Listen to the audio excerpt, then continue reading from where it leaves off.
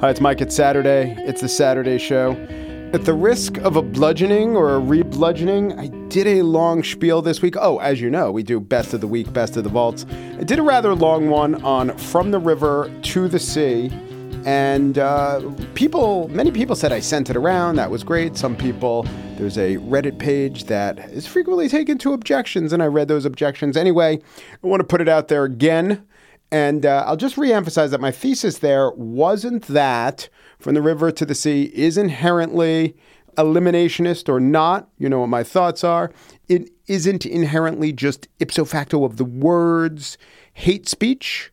But my point there, and if you haven't heard it, I'm going to ruin it a little because this is the journey. But my point there is the debate is over because our important institutions have decreed that it's allowed. Therefore, it shall be allowed in polite company. But keep in mind, you will be grievously offending some people who do not hear From the River to the Sea as anything other than a horrible provocation. By the way, I was just thinking about this. Do you think if the phrase were Palestine will soon be free from the river to the sea, in other words, if there was a reversal, would it possibly scan as more offensive, more of a provocation? Palestine will soon be free. Oh, that sounds pretty good. From the river to the sea. Oh, you're saying the whole thing. I think it might, though I think that in the ears of most listeners, their priors will win out and define it however they want.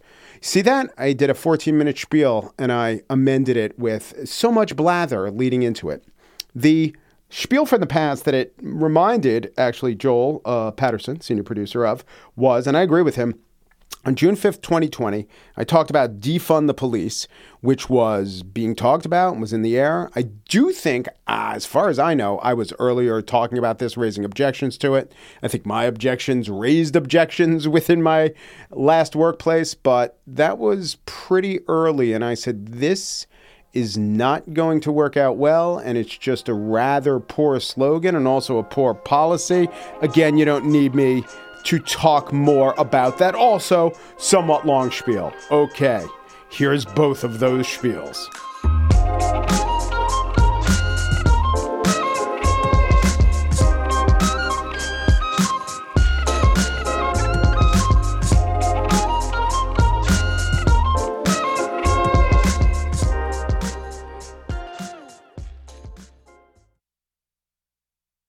And now the spiel. I read an LA Times story titled, "A Jewish Professor at USC Confronted Pro-Palestinian Students. He's Now Barred from Campus." Concerns Professor John Strauss, economics. When past a group of pro-Palestinian students staging a walkout, one yelled, "Professor Strauss, shame on you." He wheels around and says, "No shame on you. Hamas are murderers. That's all they are. Everyone should be killed. And I hope they all are killed." Harsh, but perhaps fair. From there, all hell, well, the campus version of hell breaks loose. But it's all on tape, those words I read to you. That's what he said. And once it became clear that's what he said, all the people saying that he said something else have been proved wrong. Still, the LA Times thinks to frame the story as, but at a fundamental level, the episode is also a debate over what exactly transpired. Except it's not a debate. I credit the LA Times for informing me of this. There's really no ambiguity. He said, quote, it's on tape, "Hamas are murderers. That's all they are. Everyone should be killed. And I hope they all are killed." Except a bunch of people edited out a bunch of words other than "I hope they all are killed." And then online said he was talking about all Palestinians. Some people online, including one Instagram post with millions of users, said he was talking about the students that Strauss teaches. Quote, one Instagram post shared to millions of users claimed falsely that Strauss told the students, "I hope you get killed." Again, I know all this from the LA Times, which was very good at conveying facts, but has a weird allergy to conclusions. There is no debate over what was said.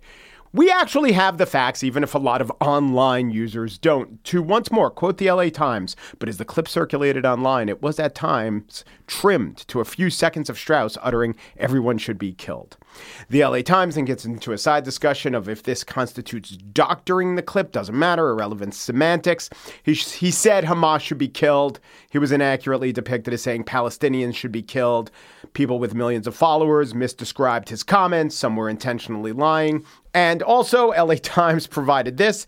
USC's Muslim Student Union issued a statement saying that Strauss was, quote, repeatedly calling for the murder of the entirety of Palestine and expressing, quote, a desire for the death of those supporting Palestine. That's what we would call not true.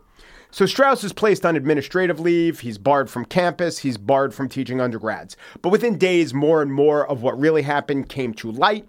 He said, kill Hamas, not kill Palestinians, not kill the USC Trojans. And he got most of his suspensions reversed, though he still is barred from campus. You heard that in the headline. It's all interesting. I guess you might find it just humdrum campus insanity.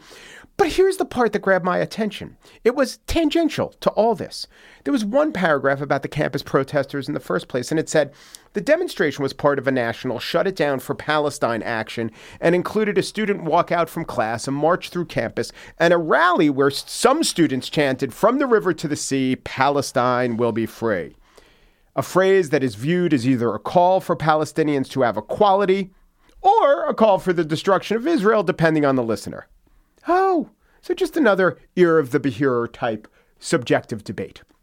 And I guess it is. I can't prove that from the river to the sea means to everyone saying it. Some people just like chanting things that rhyme. I am sure some of the chanters have never really thought about it. They are the true innocents in all of this. I also know that Rashida Tlaib, when criticized by saying it, even from very left-leaning Democratic colleagues like Jamie Raskin, she backtracked, she went online, and she said that from the river to the sea is, quote, a call for freedom, human rights, and peaceful coexistence, not death, destruction, or hate. I cannot prove she knows full well what it means and knows full well how every Jewish Israeli or Jewish American who cares hears it. But maybe she believes her her clarification. Maybe Rashida Tlaib, a federal legislator with the power of the purse, the power to fund Israel, a lifelong Palestinian activist, has never once contemplated the implication of the inhabitants of the land between the river and the sea, the land currently called Israel, becoming a Palestinian state. Not accommodating a Palestinian state, sort of a two-state solution, but that land becoming Palestine. What might that mean? I could cite the ADL, the American Jewish Committee, U.S. Special Envoy to Monitor and Combat Anti-Semitism, Ambassador Deborah Lipstadt, calling from the river to the sea anti-Semitic, or in Lipstadt's case, referring to it as hatred that only makes peace harder to achieve. Because then that would be a discussion of the real meaning of words. And of course, words can have different meanings depending on the intention of the speaker. And we all must take into account the intention of the speaker. Except you may remember, we were told as an act of progress in 2020 that we should not take into account the intention of the speaker. The intention of the speaker was actively being discredited. I have in front of me an online training manual, a slide, anti-racism, intent versus impact, a tool in anti-racist education. Intent centers the feelings of white people. Impact centers the feeling of people of color, POC. Then we have Welcome's anti-racist principle. Welcome is the fourth largest charitable foundation in the world. They too put out a toolkit. And what do they say? Only outcomes, not intent, demonstrate whether actions and policies are racist. So there is a rebuke of some people say it's peaceful. Here's the UNC School of Public Health's guideline for anti-racist discussion. They write, if a peer is hurt by something you said or did, your intention is no longer the focus. The impact of your words or actions is more important. I could read 100 more assertions that intent doesn't matter. The hurt it causes should, except when it comes to the Jews or Israel's. And then, wait, hold on. I think there's something else somewhere else in the toolkit about colonizers, and that takes precedence. It is cognitively taxing to live in a time when microaggressions are elevated as a cause to guard against, that we should all have quite a considerable fear of giving offense. But the explicit aggression of a sentiment that says, get the Jews out of Israel, not necessarily via the sword, could be via El Al, but anyway, get them out. Well, that's one, for the first time maybe, where reasonable people can view it quite differently. So I know I could score a point by highlighting the supposed hypocrisy involved in all this, but then I would be hypocritical. You want to know why? I have never believed in a default to impact only evaluation, even if social justice says that they do. So I am not here to score a point about the hypocrisy of others. And I am not here to assert that the only interpretation of From the River to the Sea is a violent one or an eliminationist one. Okay, then what am I here to assert? It's this. It's that the debate is over and the Rashida Tlaib side has won. From the river to the sea has been made palatable and acceptable in all the spaces this side of a conservative temple. I know the Rashida Tlaib side has won because of what I just quoted in the LA Times. When they write that it is a phrase that is viewed as either a call for Palestinians to have equality or a call for the destruction of Israel, depending on the listener, that decides things. Add to that the Washington Post. They wrote a story, From the River to the Sea, why a Palestinian rallying cry ignites dispute. Why does it ignite dispute? The answer as to why it ignites dispute wasn't because the only reasonable inference is the disappearance of Israel as a Jewish state, which presupposes the disappearance of the Jews from the land. No, that wasn't the answer why it ignites dispute. It ignites dispute because people disagree about what it means. And to quote one subhead of this story, to some, it's a call for peace. Quote, it's a call to end the occupation by Israel, says Maha Nasser, an associate professor of Middle Eastern history and Islamic studies at the University of Arizona. And she says a call for an ability to return, end quote, to areas from which Palestinians fled or were expelled. The Post, though, then goes on to say that the Palestinian right of return is internationally recognized, which is not a lie, but it's more inaccurate than accurate. I guess it may be recognized in the reading of certain UN resolutions that don't have the power to grant the right of return. By the way, the right of return is also a policy that would mean the end of Israel as a Jewish state. But let's not get into the right of return. We have established that 2 of the nation's 5 most subscribed to newspapers, which are both bright lights in the liberal firmament, say that from the river to the sea may not be offensive because some people don't mean it that way. It's also very subjective. And given the imprimatur of these 2 newspapers and other similar institutions, everyone uttering it now has an out, an escape for any claim to accountability of what the words actually clearly mean. Because, quote, to some, it's a call for peace. So I'll take that one. Yeah, you're accusing me of saying something insensitive or anti-Semitic? No. I'm taking that to some, it's a call for peace. And also, if you're within the movement, you could see that I'm winking and nodding, right? The New York Times, the Wall Street Journal, those 2 papers haven't weighed in with as explicit a permission structure as the LA Times and Washington Post. But the New York Times has at other times written stories saying the apparent offense given is not real. I'm thinking of a story from this summer. Kill the Boer song fuels backlash in South Africa and the United States. Right-wing commentators claim that an old apartheid chant is a call to anti-white violence. The word kill being the verb, the word Boer meaning Dutch farmers. I can see why maybe right-wing commentators would say that. Subhead goes on to say, but historians and the left-wing politician who embraces it says it should not be taken literally. Kill the Boer, don't take it literally, says historians. Forget the left-wing politician. Historians, and not just some left-wing historians or historians who disagree with Nelson Mandela's horror at the slogan. Just historians, kill the Boer, okay. From the river to the sea, okay. Now let's check in, just out of curiosity, humor me here. Let's check in with another slogan that might, just based on the words, seem more anodyne than those 2. I don't think that the people that are posting All Lives Matter should be canceled. I think they should be educated. Black lives matter. White lives matter. All lives matter. I read a column on a liberal blog saying that he was using the language of white supremacy. Can you explain why people would be mad at somebody saying all lives matter? Well, here on Facing Race, we're asking our experts your anonymous questions in a weekly segment we call Frequently Awkward Questions. Tonight's question from viewers. Why is there so much pushback when someone says all lives matter? Here to answer, Dr. Ibram Kendi, author of How to Be an Anti-Racist. Dr. Relina Joseph, ethnic studies professor at the University of Washington, and race educator, Dr. Caprice Hollins. You might not be surprised, if you have even a passing familiarity with the work of those on the panel, that none of them said it is a call for peace. And while all lives matter is frequently used as an obnoxious answer to the cry of Black Lives Matter, I looked into it and saw unanimity of opinion on this point. I saw no outlets that shape opinion saying there is ambiguity to the question that all lives matter is an offensive thing. Let's take this New York Times story from June of 2020. Sacramento Kings TV announcer resigns over all lives matter. Tweet subhead, Grant Napier used the phrase, which has often been used to dismiss the specific prejudices faced by Black Americans during an exchange with a former Kings player. Or the 2019 Times story about Pete Buttigieg using the phrase 4 years earlier, quote, his use of the phrase all lives matter, which has often carried the connotation of ignoring the specific grievances of Black Americans, has come under scrutiny. So, to summarize, there are some sentiments that might seem all right, but no, they aren't. We have to tell you that. We need to make that clear. All lives matter is in that category.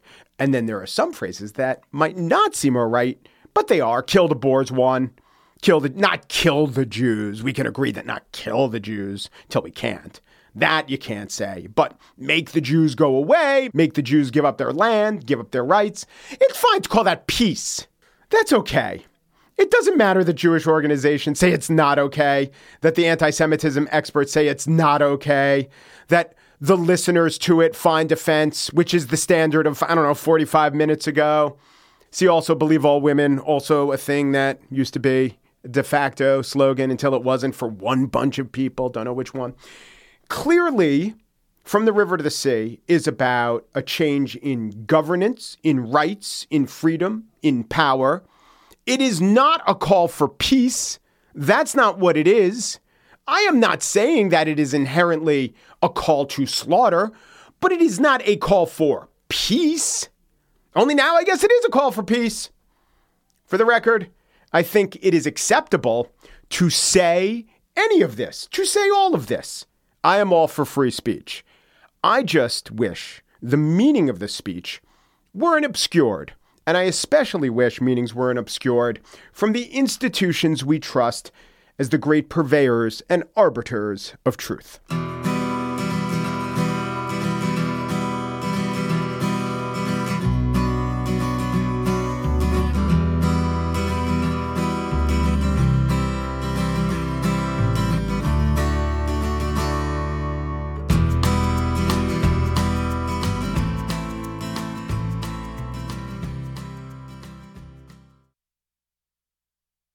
And now the spiel. You perhaps have heard calls to defund the police. It's a hashtag, it's a movement, and it's a tactic here described by Black Lives Matter co-founder Patrisse Cullors, heard on NPR's Here and Now. The demand of defunding law enforcement becomes a central demand and how we actually get real accountability and justice, because it means that we are reducing the ability for law enforcement to have resources that harm our communities. So how would this work? Or would it? Maybe it's just a slogan or a starting point or a piece of rhetoric or a negotiating stance or an Overton window tactic. I have the tendency, by the way, to evaluate such stances as they come, as they claim. So abolish ICE. I say, well, should we abolish ICE? Or complete carbon neutrality by 2030, or believe all women, or the no jails movement. I assess them at their word. Many of their advocates, by the way, are literally advocating for what the words do seem to be plainly saying. But then what frequently happens is we're told, well, the absolute claim, the claim that got your attention in the first place, maybe it's more making a point, because by no jails, we mean fewer jails. You'll hear that by defund the police, we mean some version of rethink and decrease funding for the police. So I thought it would be best not to just talk about the idea of no police getting $1 next year. That does seem kind of crazy. But a proposal that is actually on the table in New York City. It's not zeroing out the NYPD's budget, but cutting the budget by $1 billion. So how would this work? Well, the NYPD has a budget of $6 billion. It sounds huge, but the school district has a budget of $34 billion. Still, and also, excuse me for my New York focus, but that is the police department I have the most statistics on and that I'm most familiar with. And it's also generally true of not just New York, but Fresno, Fort Worth, Fargo, everywhere, that the biggest expense that any police department has is paying its police officers. New York, by the way, on a per resident basis, it's not an exceptionally high amount of money that goes to the police. For instance, neighboring Nassau County has a police budget of a little more than half the city's, although the population in Nassau is less than a sixth of the city's. The dominant expense in police budgets, as I said, are salaries of cops and civilians. New York City has about over 50,000 combined civilian employees and sworn officers. And this means that they're funding, if averaged among all the employees, $120,000 per person. Now, of course, there are actually a lot of other expenses. They have 10,000 patrol cars. They have 8 helicopters. They have 55 horses. But mostly the budget's for personnel. Rookie New York City cop makes $42,500. After 5 years, NYPD officer makes $85,000 with 27 paid vacation days and unlimited sick leave. And also with overtime, everyone makes at least $100,000, I would say. It's actually a good middle-class salary, the kind of good middle-class salary with perks that you would want a society to be able to offer more people. But is it wise, the question is, for a society to offer it to fewer cops? In a way, it's indisputable that having a large police force in times of low crime doesn't make as much sense as in times of high crime, right? And we are at a time of low crime, generally nationally in New York City, very low crime. The question, however, is in order to have less crime perpetuated by the police, would having fewer police make a difference? Also, to be fair, we shouldn't just evaluate this on the basis of having fewer crimes committed by the police. We should also take into account, would the police be preventing fewer crimes? It's a very hard calculation to do. I'm here to do the easier calculation. Because it is true that if we cut salaries, it wouldn't come from the highest paid, most experienced officers. It would probably come from a hiring freeze. And a new officer, well, that officer could get better training more in line with our values today. A new officer less likely to be stuck in the old ways. Perhaps just some progress would be made by the fact that newer, younger officers are drawn from by a more racially tolerant generation. Perhaps that would correlate to less brutal policing. Funding cuts would also likely take the form of thwarting new initiatives as opposed to eliminating ongoing programs. I went through the proposed budget of the NYPD, and when you look at the things that they're asking for more funding for, those seem exactly like the things that a decent society would favor.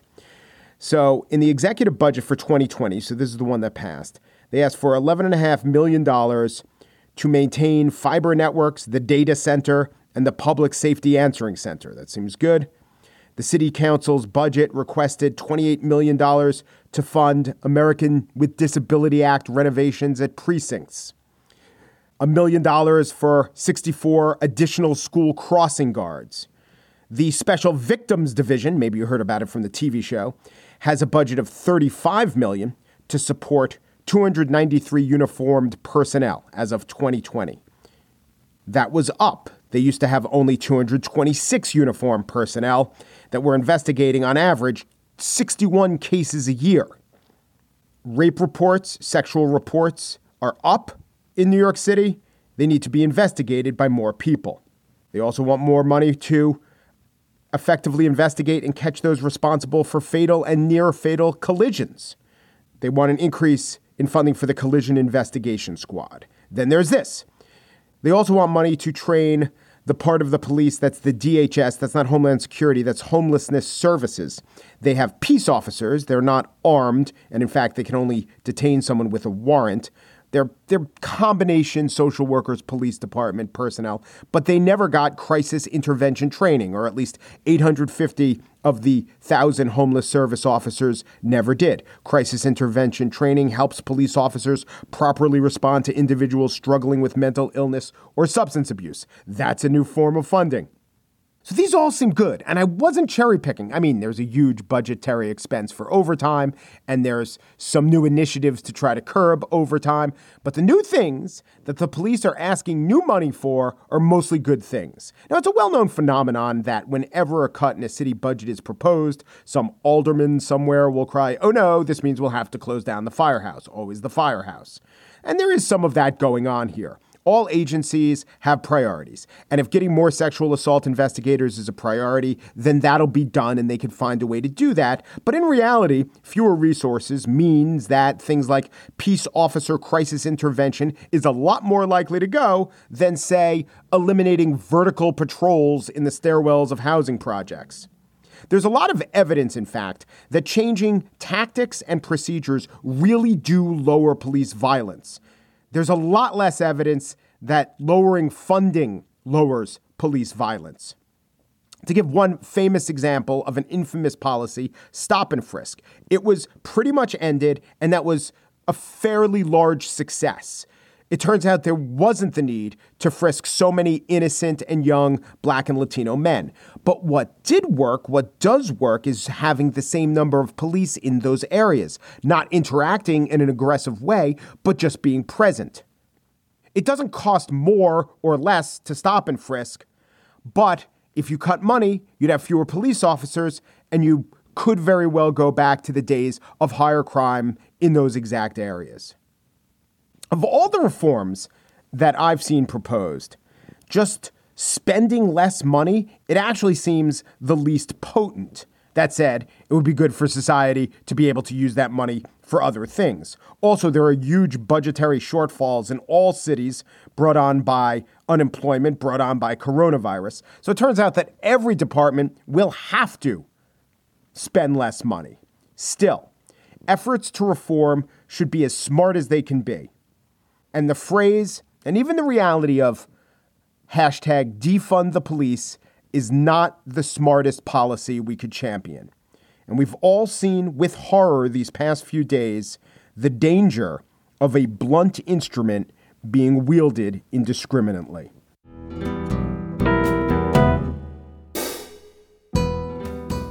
And that's it for the show. Joel Patterson's the senior producer, Corey Juarez, the producer. Monday, we shall talk to you, and I want to plug again that on Wednesday, 6 p.m., December 6th, I will be speaking at the Village Underground, all about my trip to Israel. Please join me if you're in New York City, Village Underground, 6 on Wednesday. Bye.